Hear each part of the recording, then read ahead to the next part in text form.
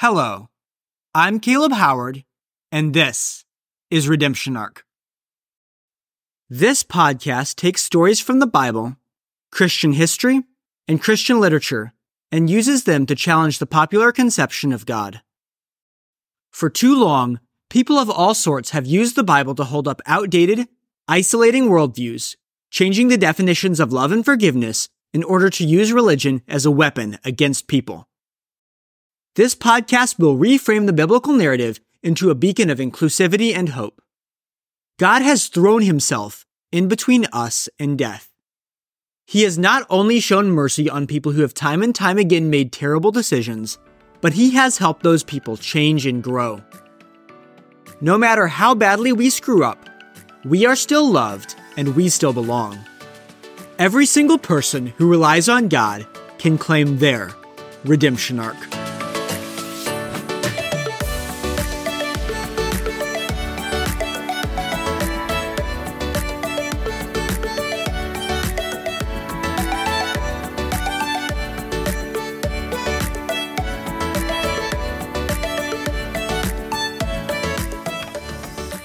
In this podcast, I'll be using the Hebrew name Yahweh for the biblical God quite often. Though the Bible only gives the consonants for God's real name, YHWH, many scholars believe that God's proper name is Yahweh.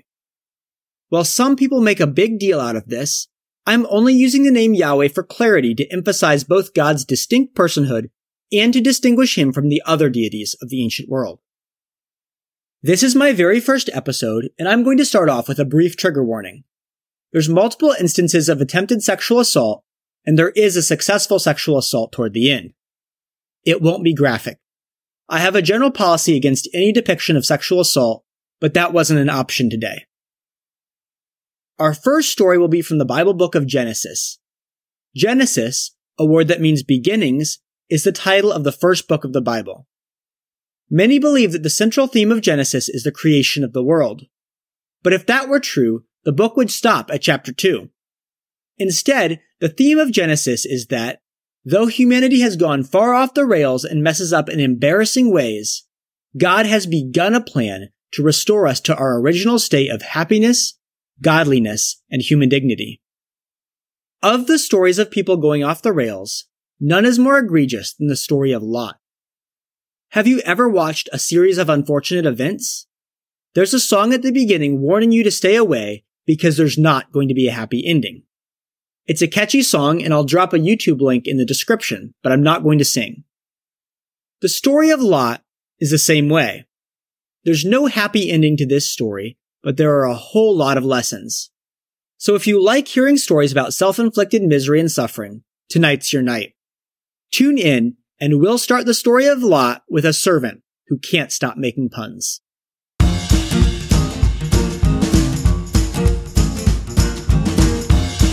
A tall, muscular man came running wildly up the hill, clothes torn, turban unraveled and flapping in the wind behind him, and blood trickling from his smashed nose down the remnants of his robes. He fell at his master's feet. They were all in a lot of trouble.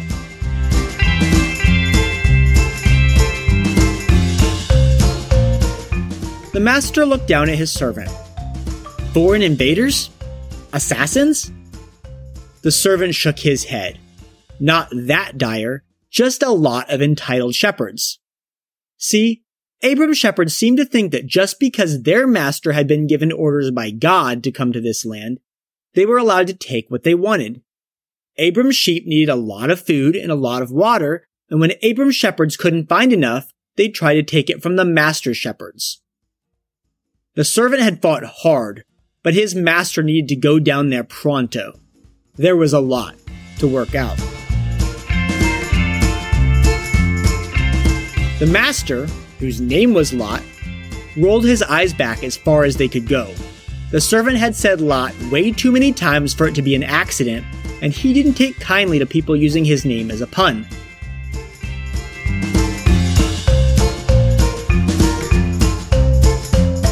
The servant didn't see the problem. There were going to be a lot of those in this podcast episode, so Lot could back all the way off of him on this one. Lot threw a cloak around himself and stumbled off in the general direction of where the sheep grazed. Abram thought he was really special, but this went way too far. Assaulting his servants? He spat. Abram wouldn't hear the end of this. When Lot got down to the sheep, Abram was pacing back and forth in anxiety. Lot's words of rage choked back in his throat as Abram bowed to Lot. He was really sorry for that whole spat between the servants. Lot hadn't been expecting this and as such didn't know what to say, so he stayed silent. Abram continued. This ought to be a lesson for both of them. In the past, they'd been able to share the same plot of land relatively well. But Lot had gotten far richer and Abram was absolutely here for it, but it seemed that now it was inevitable that there were going to be quarrels over the increasingly scarce resources. It was probably better for them to split up and each make their own way in the world. Did they really want to be slugging it out over the water for a few sheep? Abram had a solution. Lot could choose where he wanted to go, and Abram would go in the opposite direction. Problem solved. The two walked, mostly in silence, to the top of a steep hill that offered a view of the surrounding countryside. Abram held his arm out. Where did Lot want to go? Lot looked at the crags toward the west, the rough stony ground toward the north, and the dry stretches of barren land toward the south. Then he happened to look out toward the east, and what he saw made his jaw drop. He saw flat plains, brilliant green, interspersed with splotches of golden flowers. Rows of crops combed the edges of the river, and puffy gray clouds blanketed the green fields, showering them with a soft, nourishing rain. Lot held out his right arm greedily, as if to grasp that beautiful land and make it his forever. He looked toward Abram. He wanted that land. As the sun sank in the western horizon, Lot sat cross-legged in his tent, his servants laughing and joking around a crackling fire. Their faces grew sober as Lot told them about the conversation with Abram. They were hoping that Abram hadn't found out, or at least hadn't informed Lot, that Lot's servants had been the ones who started the trouble. But their faces began to break into smiles as they found out about the deal Lot had secured. The more Lot said, the better they felt, until they began to howl with laughter. Abram didn't even try to get a piece of the Jordan floodplain.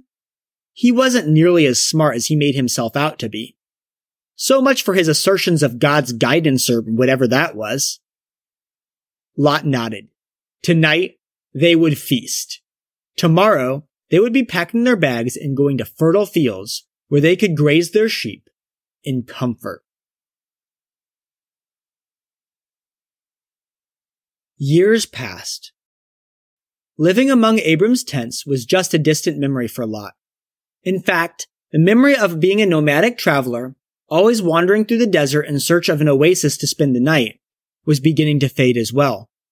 As Lot began his move into the valleys, he was warned by Abram and many others that the city of Sodom was a place where no one wanted to go. The people there were terrible in so many ways. And as much as Lot felt he was better than Abram, he agreed with him on this one. Moving to this city with a terrible reputation didn't seem worth the risk. But as Lot met passing travelers from Sodom, he realized that they weren't that bad. They were definitely better with him around to be a good influence on their behavior. So Lot had started making visits to Sodom and staying at his friends' homes. Together, they made fun of the really messed up people who were obviously the problem with Sodom. As time continued to pass, a lot of the things that used to bother Lot didn't seem to be a big deal anymore. And he really would like a permanent place to rest his head. So Lot purchased a nice house in one of Sodom's upper-class neighborhoods, vowing never to get involved with any of the real creeps that gave the place its bad name. Lot put away his tents for the last time and settled into the hustle and bustle of the city. Years passed again. There was one really wild incident where the king of Sodom got into a quarrel with a more powerful king, and in the ensuing battle, most of Sodom's soldiers ended up drowning in tar pits. So it goes. The powerful king stormed the city and took Lot and some others prisoner. Despite Lot's questionable, at best, treatment of Abram, the older man came through for his nephew and completely routed the enemy forces. But that had been long ago, and Abram had simply returned everything to the status quo. Lot went back to his house in Sodom, chalking the whole thing up to the inevitabilities of living in the ancient world rather than any real problem with the city. For that matter, what was the problem with Sodom? He'd heard dreadful things, but the place wasn't even half as bad as they'd said. Lot rose early one Monday morning and sipped his morning coffee.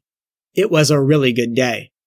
He'd been in Sodom for nearly 20 years and had built a thriving business as a merchant. He opened his door with a smile, music playing in his head as he fancied himself the main character of his own story. This was the life. Little did he know that, in less than 24 hours, he would be running out of the city in panic, nothing to his name but the tunic on his back, saddled with a whole lot of trauma. But to explain just how Lot got into that position in such a short amount of time, we'll have to travel 50 miles into the mountains to Abram's tents, where he's just putting away breakfast.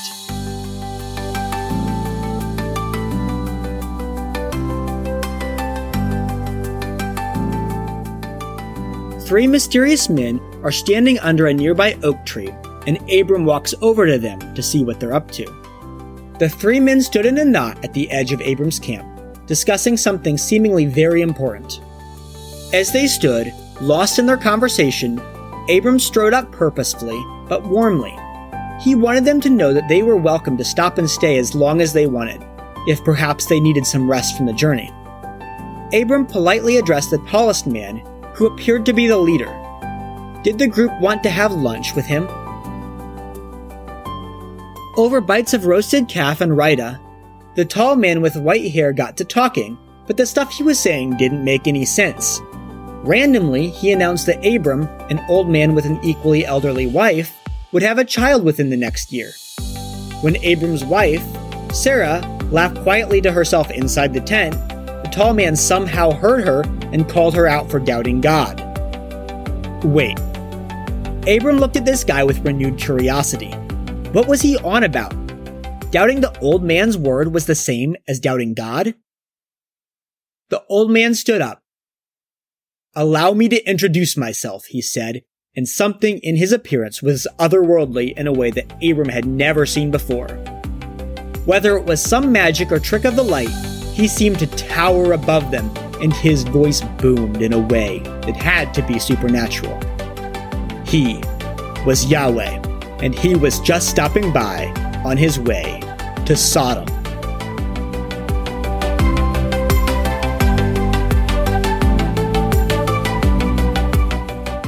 Yahweh and Abram strolled to the edge of a cliff, where they could see Sodom a great distance away, tiny wagons crawling on the ground like little ants, and both of them sat in silence for a minute. It was Abram who finally spoke. He was just checking to make sure because it didn't seem possible. This was the Yahweh who created everything? Who had absolute power? Who Abram had worshipped that very morning? Abram knew that's what the tall man had said, but it all just seemed so surreal. Yahweh nodded. He was the God who Abram had been worshipping. Abram questioned again. Why did Yahweh even bother to come see him? He was just a human, and Yahweh was God himself. Why? He and Abram were friends, and it wouldn't be fair to go forward with his plans without briefing Abram on the whole issue. See, a lot of people had been praying recently, begging God for mercy from the cruel tyrants in Sodom. From the stuff he'd heard, it was really bad down there. Yahweh was headed down there to see if it was as awful as all that. If it was, he would cast his judgment on the place.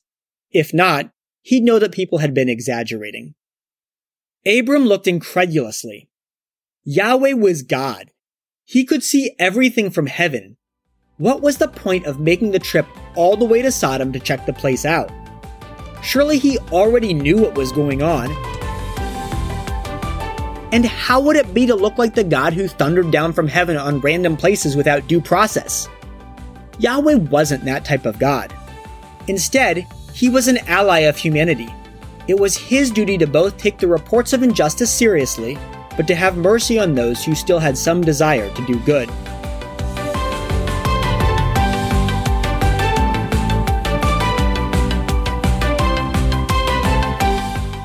Speaking of those who still wanted to do good, Abram asked God what he would do if he found 50 good people in the city.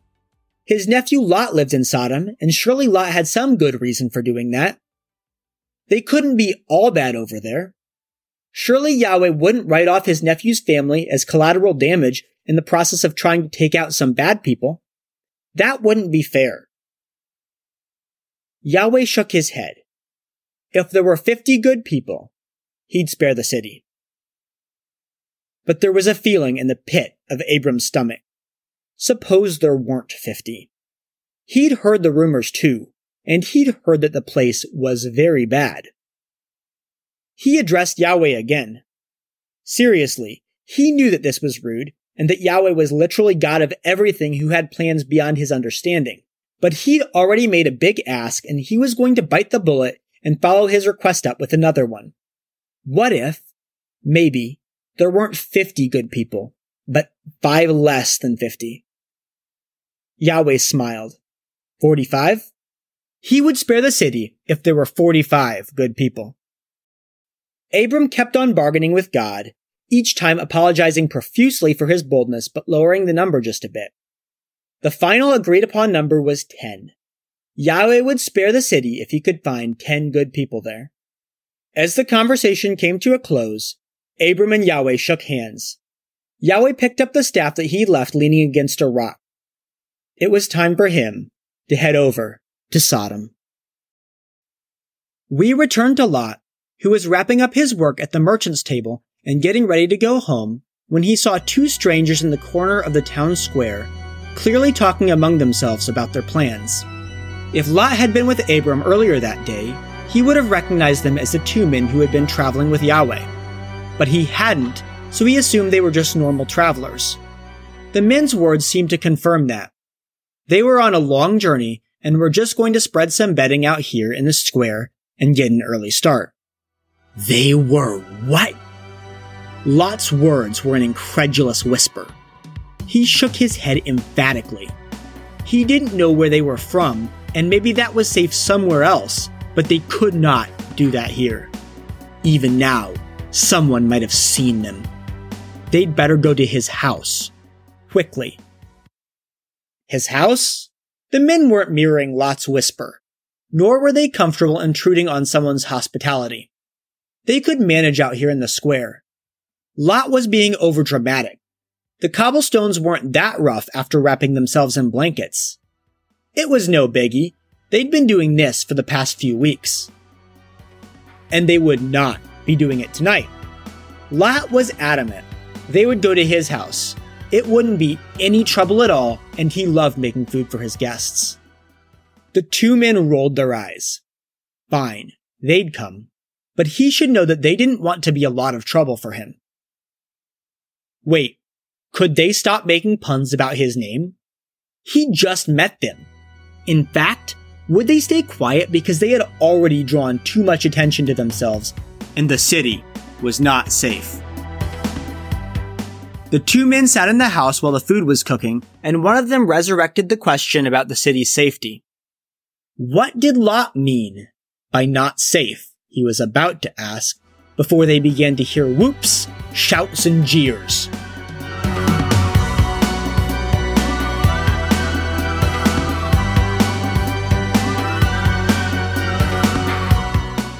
Bring out your visitors so that we can sexually assault them, the ringleader bellowed. The 2 men looked at each other, then at Lot. Wait, what? Lot put his finger to his lips. This was normal. He could negotiate with these guys. They were his friends. His what? Lot stood at the door and leaned his head out. He wasn't going to hand over the men, but he could throw his teenage daughters out and let the men do whatever they wanted with them. Deal? The 2 men looked at Lot incredulously. That was beyond messed up. What kind of hellhole was this city? Lot shrugged. This was more or less just casual everyday stuff. The men of the city were very disturbed by what Lot said, but not in the grossed out with both themselves and Lot brand of disturbed that I am right now. They howled in anger. Lot was an out-of-towner, and he thought that he could tell them how to live their lives? Sexually assaulting newcomers was a classic hazing ritual that they did here in Sodom. Who was Lot to interfere with their cultural practices? The ringleader came to Lot's door and began to hammer on it with his staff. They'd treat Lot a lot worse than they had planned for the two guests. Things were looking pretty dire inside until one of the two men waved his arm, and the thuds on the door turned to cries of dismay and confusion. There was cursing and shouting outside, and angry words and the sounds of blows. Cautious but curious, after a few minutes, Lot ventured to open the door, and he saw the once formidable mob bumbling into each other. They were blind. He looked with incredulity toward the two men. What was this magic? He cried in terror. The men shifted into their true angelic form, and Lot shrank back, stunned. They were angels. The angels put their hands on Lot's shoulder. This might be rough to hear, but Yahweh was even now preparing to incinerate Sodom because of its wickedness. They had to get out now, or they would die in the morning. It was time to go. Time to go? This was his home, Lot whined. His home? Where they sexually assaulted random people and had, 5 minutes ago, threatened to sexually assault Lot? The angels hadn't wiped the minds of that mob outside. They just put up a temporary obstacle to protect Lot from their rage. If Yahweh didn't destroy the city, Lot would be in for it once the blindness wore off. This roused Lot enough to leave his house and run, bumping against the maddened, blind savages who were unaware that their prey was passing through their very midst. He stumbled down back alleys until he reached the home of one of his married daughters. As he tore open the door, madly gasping for breath, he saw that he was lucky. He'd caught them while his second married daughter and her husband were visiting. He choked out the words. 2 angels just struck half the town blind and told me I needed to leave now. They're going to destroy the city. The sons-in-law were choking too, but with laughter. Dude, what a good sport! Their father-in-law was hilarious. The sons-in-law definitely had had a couple beers, and this was the funniest thing they'd ever seen. What a great practical joke. They should try this one again. City being destroyed and all that? Hilarious. Lot screamed that it was not a practical joke. They were all going to die. Come on. The sons only chuckled. That was a good one. Lot should probably know when to stop, though. This was getting to be too much. Lot tried again to convince his sons-in-law, his daughters, anyone, but they just laughed. They held out a beer to him and slapped him on the back. The joke was over. He could just kick it with them if he wanted. Or better yet, maybe he could go sleep off the joking mood in the back bedroom. Though Lot continued to plead, a lot, they didn't listen. Eventually, in anger and frustration, Lot tore open the door, left the house, and slumped against the outside wall. He opened his eyes to the gray early morning twilight. Last night must have all been a dream. He slouched home through the empty streets, eyes still squinting and body sore from sleeping against a stone wall. No mob waited in the shadows, and in the clarity of the morning he was sure no young men were sitting at home. What kind of mushrooms had his wife picked for dinner? As he opened the door, his wife and 2 daughters were looking at him really angrily. He shrugged. He didn't really know why that was. He'd just go to sleep for a bit and figure everything out when he woke up. At this moment, the door exploded open and Lot screamed in terror and shock. There, the 2 young men stood, yelling at Lot that he needed to go. Now. There wasn't time. Lot stood, incredulously, with a blank look on his face. He dreamed about these 2 guys last night. It hadn't been a good one, and he was going to take a nap before he dealt with any of this. The 2 angels looked at each other in disbelief. There was only one thing left to do. Each angel grabbed 2 of the family members, one by each arm, and literally dragged them out of the city. As they reached the city gate, they finally let go of Lot and his family. Lot's wife immediately started running back toward the city. One of the angels reached out and deftly caught her. The other pointed toward the mountains. They needed to run for their lives. They could not look back or stop, on pain of death. As soon as they reached shelter, God was going to destroy Sodom because of its wickedness. This punishment was more than he could bear, Lot wheedled. Couldn't he please just go to that city over there? They couldn't be that evil over there. The angels nodded, now clearly in a hurry.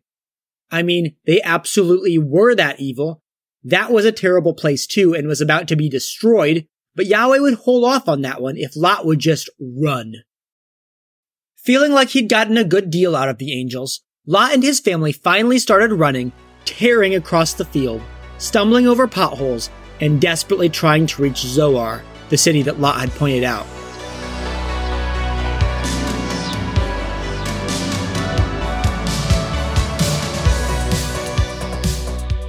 The family was strewn across the Jordan floodplain, with Lot's wife at the front, their daughters in the middle, and Lot at the back, panting heavily. About halfway, though, Lot's wife started doubting her decision. Sodom hadn't really been all that bad. Plenty of places had to be worse, right? This was madness. They'd had a home, and they were running away because 2 dudes had showed up at their house. 2 pranksters spewing absurd ideas that her husband somehow believed. Lot's wife stopped running and slowly turned back towards Sodom. She was going home. As she turned, her body slowly began to turn white, starting with her fingertips, then her toes, then the tips of her hair. The white powder took over her body as she screamed, then suddenly stopped. Her body froze in place like a statue. She'd become a pillar of salt.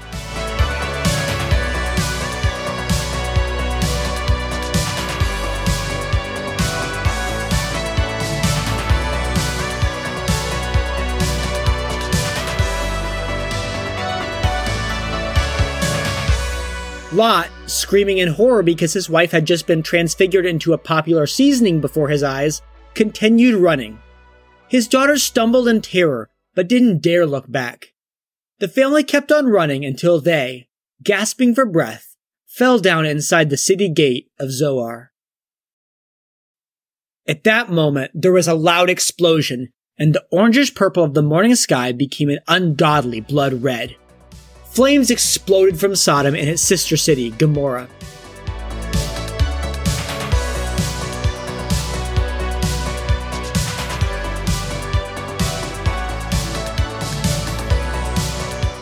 For a few seconds, Lot had to cover his eyes to shield them from the light. Then, the fire disappeared, leaving the valley shrouded in darkness. The lights of Sodom no longer danced in the distance. There was only a grayish-black haze as smoke ascended from where Lot's home used to be. Meanwhile, Abram stood on the rock where he'd sat with Yahweh and looked down in silence.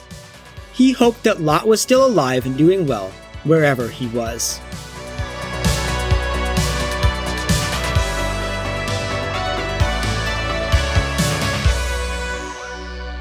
Lot may have still been alive, but he wasn't doing well.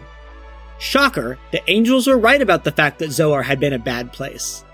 That, coupled with the way Lot had mysteriously escaped Sodom just before the city had been destroyed, made the locals think that something was fishy. They harassed and threatened Lot, and out of fear, Lot soon ended up fleeing the city and living in a cave. In that dark, lonely cave, Lot's daughters schemed. Their society didn't value women much, but it did value male children. In order for them to have any sort of future, they needed to have those children. But how? Their family was a disgrace, and everyone feared the name of Lot. Drug our father and sexually assault him? One of them asked. The others shrugged. Nothing worse than he'd planned to do to them back in Sodom. So that's exactly what they did. The 2 of them got pregnant and each of them had sons, who became regular little psychopaths. The 2 boys ended up gathering a following and formed 2 nations. Nations that became a thorn in the side of anyone good. Over the years, the story trickled out of the cave in various forms, and people pieced together the story of how the once mighty Lot ended up dying, abandoned and alone, in some cave in the western mountains. His story became a cautionary tale, and people heard it and feared. But the biggest takeaway from the story of Lot is not one of fear. It's quite the opposite. God didn't send a bolt of lightning down from above upon the head of some poor, unsuspecting person who'd made a mistake. Lot, who'd become nearly as evil as the people around him, wasn't condemned to destruction. God still saw in him some tiny desire to do the right thing and literally bent heaven and earth to save a man who'd done things that were repulsive to God. God sent angels to physically drag Lot out of danger when he was unwilling to go on his own 2 feet. The infinite God literally changed his entire plans just to make sure that Lot was safe, sparing an entire city on his request, and holding off his plans until Lot got somewhere safe. There's nothing more that Yahweh could have done for Lot. All of the harm that Lot suffered was self-inflicted in spite of God's best efforts. Many people, both Christians and non-Christians alike, serve gods that are eager to punish, that need people to take certain actions to please them. But that's not Yahweh. Through the story of Lot, God reveals his personability. Yahweh comes down from heaven to have a chat with one of his friends about whether Sodom should be destroyed. He listens to Abram's plea for mercy. He's heard about the way the city of Sodom has oppressed people and goes down to see for himself so that everyone can be sure that he's a fair God. God isn't the kind of person who rains judgment down from on high. He's among us. He listens to us. And he does everything possible to help us change. That's the kind of God we serve. One of the common beliefs is that Sodom was destroyed because its people were homosexual. That the chief problem was that men wanted to sleep with other men. In fact, this is such a prevalent belief that the legal term for homosexual relations, and certain types of heterosexual relations, is sodomy. I'm being purposefully vague here. If you want, you can look up the details. The point I'm trying to make is that this belief is biblically incorrect. Throughout the Bible, the name Sodom is synonymous with sin. Ezekiel 16 specifies exactly what sin Sodom represents. She was arrogant, overfed, and unconcerned. She did not help the poor and needy. She was haughty and did detestable things before me. Jesus speaks similarly about Sodom. Jesus' only words about Sodom was that her people were eating and drinking, buying and selling, and planting and building until the day Sodom was destroyed. Sodom's sin wasn't a specific action that was so bad that God had to finish them off. Instead, the people of Sodom merely got so caught up in chasing their own pleasure and enjoyment that they refused to take notice of the oppression when it was in their midst.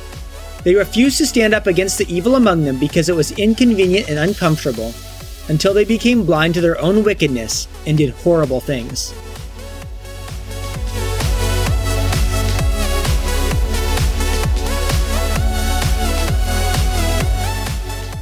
In the New Testament, Jesus talks about how the people of Sodom would rise up at the final judgment and condemn the generation that rejected Jesus. Sodom had only become blind to the oppression of foreigners. But the Jewish leaders, reading crystal clear prophecies that pinpointed the coming of the Messiah to a specific season, were so caught up in their own status that they made the entire worship of Yahweh an act of oppression and, as a result, missed the Son of God himself.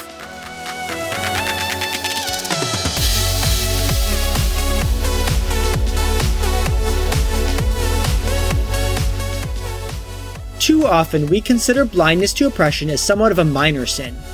We emphasize compliance with the ceremonies and basic rules of Christianity. But the Pharisees kept every single ceremony and every single rule. Yet, because they rejected justice and mercy, they missed the Messiah.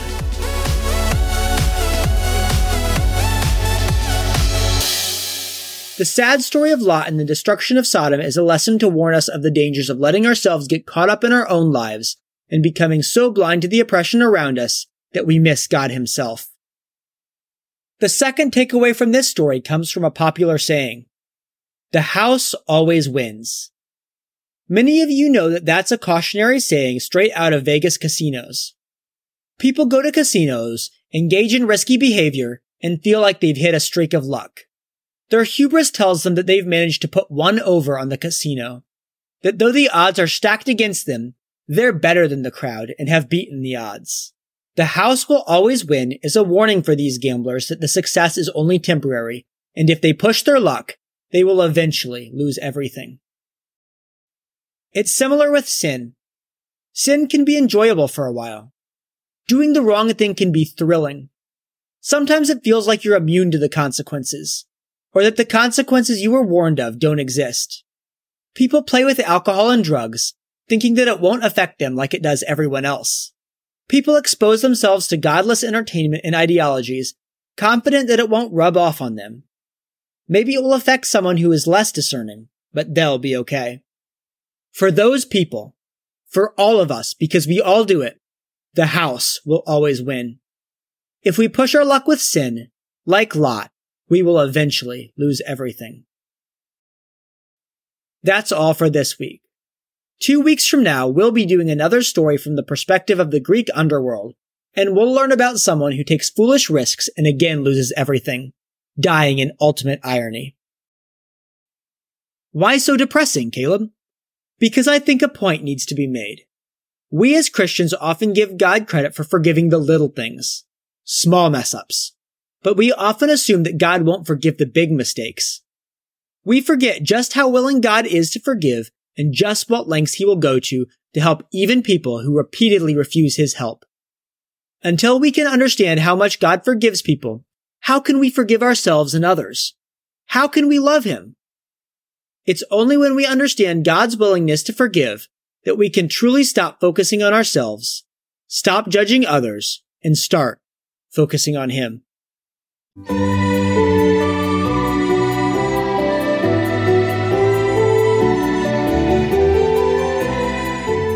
Thank you so much for listening. Please leave a 5-star review and tell your friends about this podcast. I'd really appreciate your help sharing and growing this show. Credits to Caleb Howard for script writing and narration. Theme music is by Roa and Zakar Valaha. Other music credits are listed in the episode's description. Thank you so much for listening, and I'll see you next time.